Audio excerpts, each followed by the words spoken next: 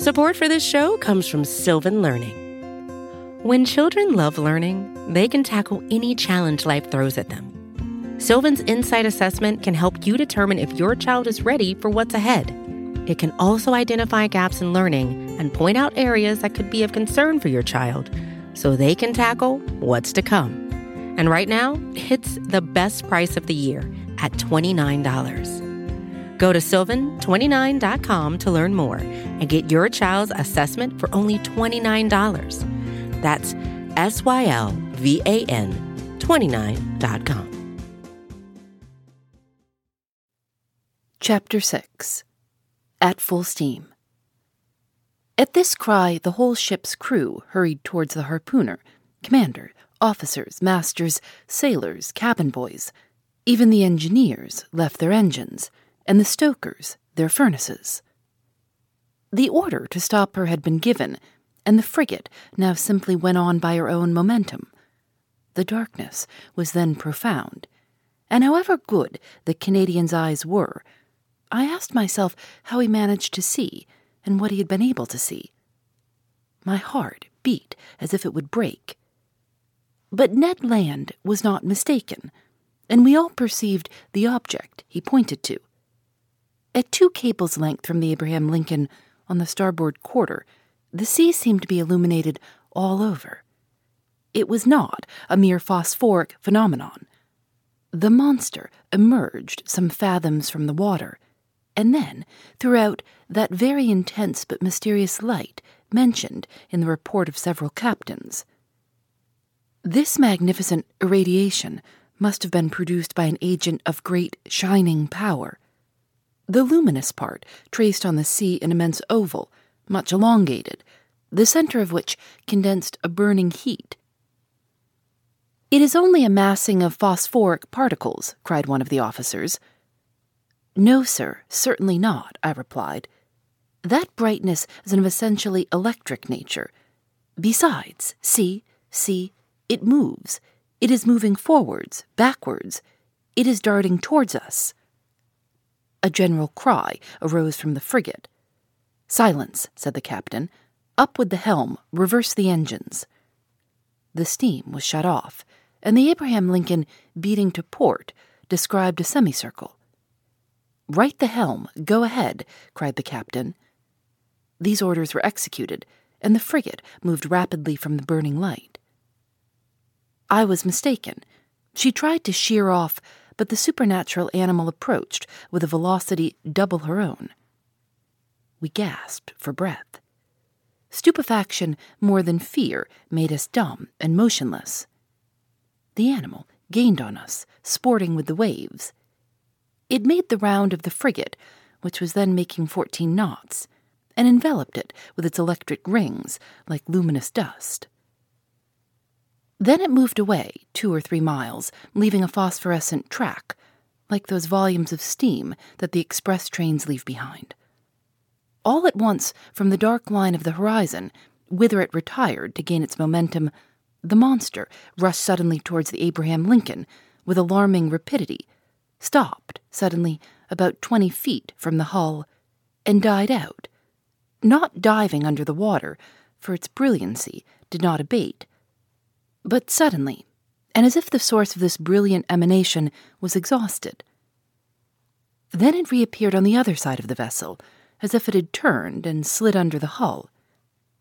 Any moment a collision might have occurred which would have been fatal to us. However, I was astonished at the maneuvers of the frigate. She fled and did not attack. On the captain's face, generally so impassive, was an expression of unaccountable astonishment. "Mr. Aronnax," he said, "I do not know with what formidable being I have to deal, and I will not imprudently risk my frigate in the midst of this darkness. Besides, how attack this unknown thing? How defend oneself from it? Wait for daylight, and the scene will change." "You have no further doubt, Captain, of the nature of the animal?" "No, sir. It is evidently a gigantic narwhal, and an electric one." "Perhaps," added I, "one can only approach it with a torpedo." "Undoubtedly," replied the captain. "If it possesses such dreadful power, it is the most terrible animal that ever was created. That is why, sir, I must be on my guard." The crew were on their feet all night. No one thought of sleep. The Abraham Lincoln, not being able to struggle with such velocity, had moderated its pace and sailed at half speed.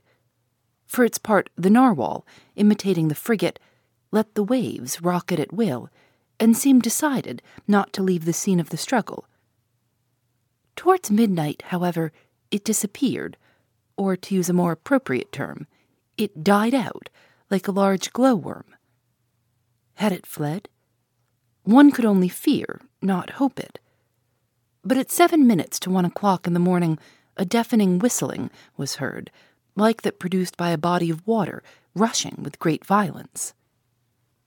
The captain, Ned Land, and I were then on the poop, eagerly peering out through the profound darkness. "Ned Land," asked the commander, "you have often heard the roaring of whales." "Often, sir, but never such whales the sight of which brought me in $2,000, if I can only approach within 4 harpoons' length of it." "But to approach it," said the commander, "I ought to put a whaler at your disposal." "Certainly, sir. That will be trifling with the lives of my men." "And mine, too," simply said the harpooner. Towards 2 o'clock in the morning, the burning light reappeared, not less intense, about 5 miles to windward of the Abraham Lincoln. Notwithstanding the distance and the noise of the wind and sea, one heard distinctly the loud strokes of the animal's tail, and even its panting breath. It seemed that at the moment that the enormous narwhal had come to take breath at the surface of the water, the air was engulfed in its lungs, like the steam in the vast cylinders of a machine of 2,000 horsepower. Thought I. A whale with the strength of a cavalry regiment would be a pretty whale. We were on till daylight and prepared for the combat. The fishing implements were laid along the hammock nettings. The second lieutenant loaded the blunderbusses, which could throw harpoons to the distance of a mile, and long duck guns with explosive bullets, which inflicted mortal wounds even to the most terrible animals.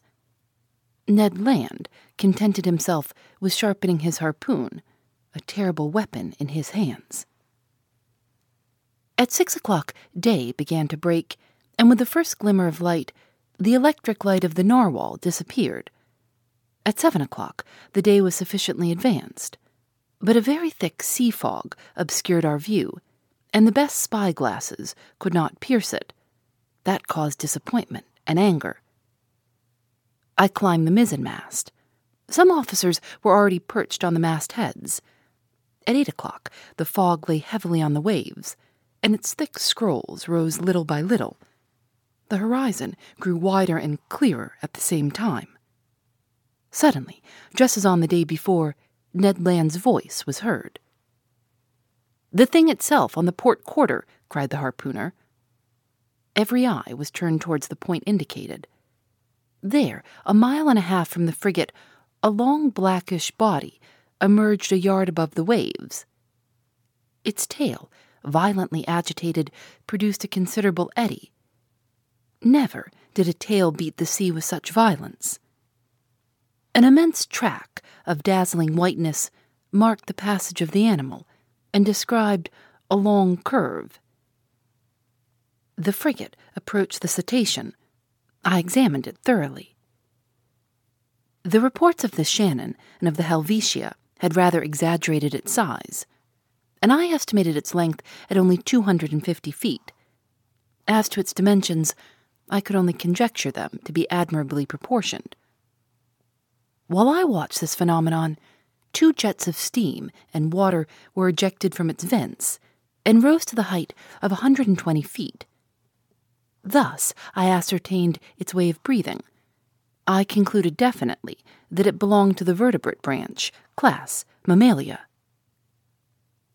The crew waited impatiently for their chief's orders. The latter, after having observed the animal attentively, called the engineer. The engineer ran to him. "Sir," said the commander, "you have steam up." "Yes, sir," answered the engineer. "Well, make up your fires and put on all steam." 3 hurrahs greeted this order. The time for the struggle had arrived.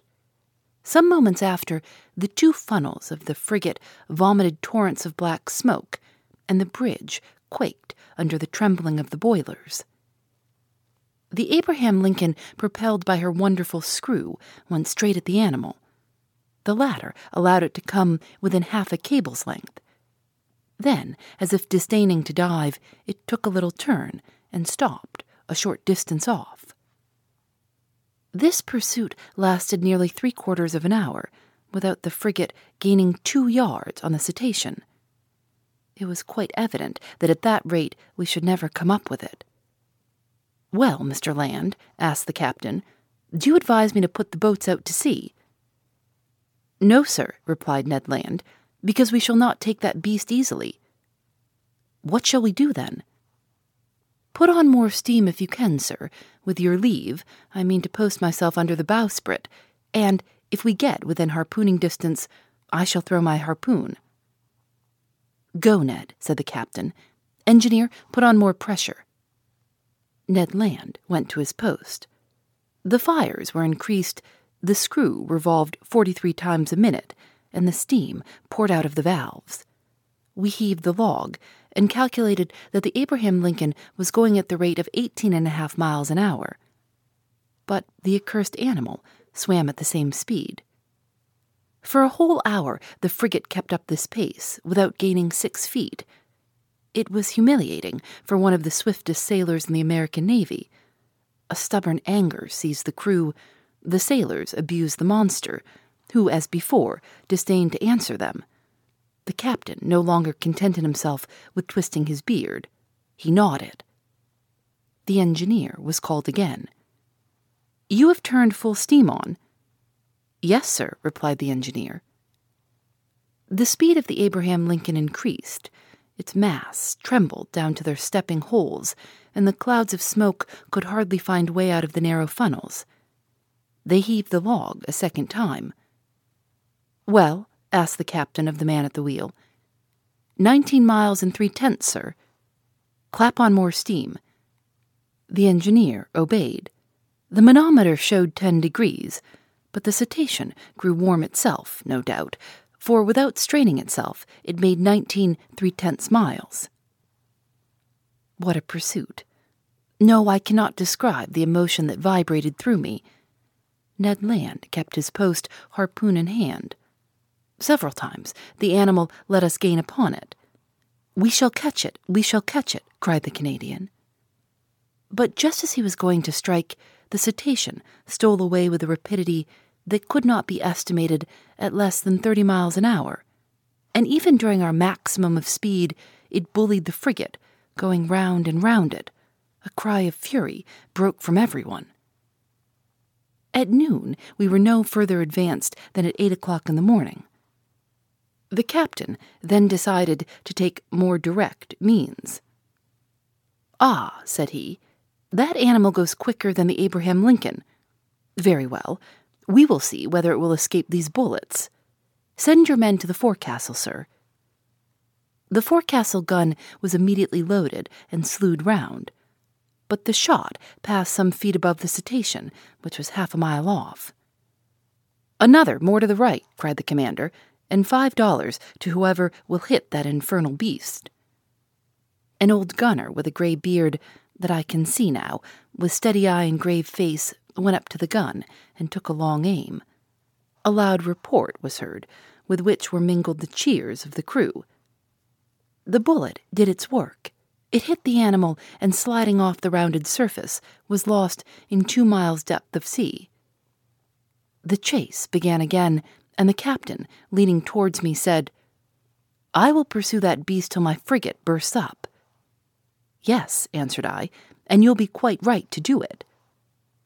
I wish the beast would exhaust itself, and not be insensible to fatigue like a steam engine.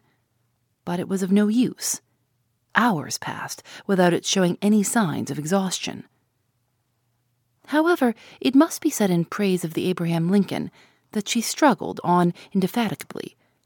I cannot reckon the distance she made under 300 miles during this unlucky day, November the 6th. But night came on and overshadowed the rough ocean. Now I thought our expedition was at an end, and that we should never again see the extraordinary animal. I was mistaken. At 10 minutes to 11 in the evening, the electric light reappeared 3 miles to windward of the frigate, as pure, as intense as during the preceding night. The narwhal seemed motionless. Perhaps tired with its day's work, it slept, letting itself float with the undulation of the waves. Now was a chance of which the captain resolved to take advantage. He gave his orders. The Abraham Lincoln kept up half steam and advanced cautiously so as not to wake its adversary.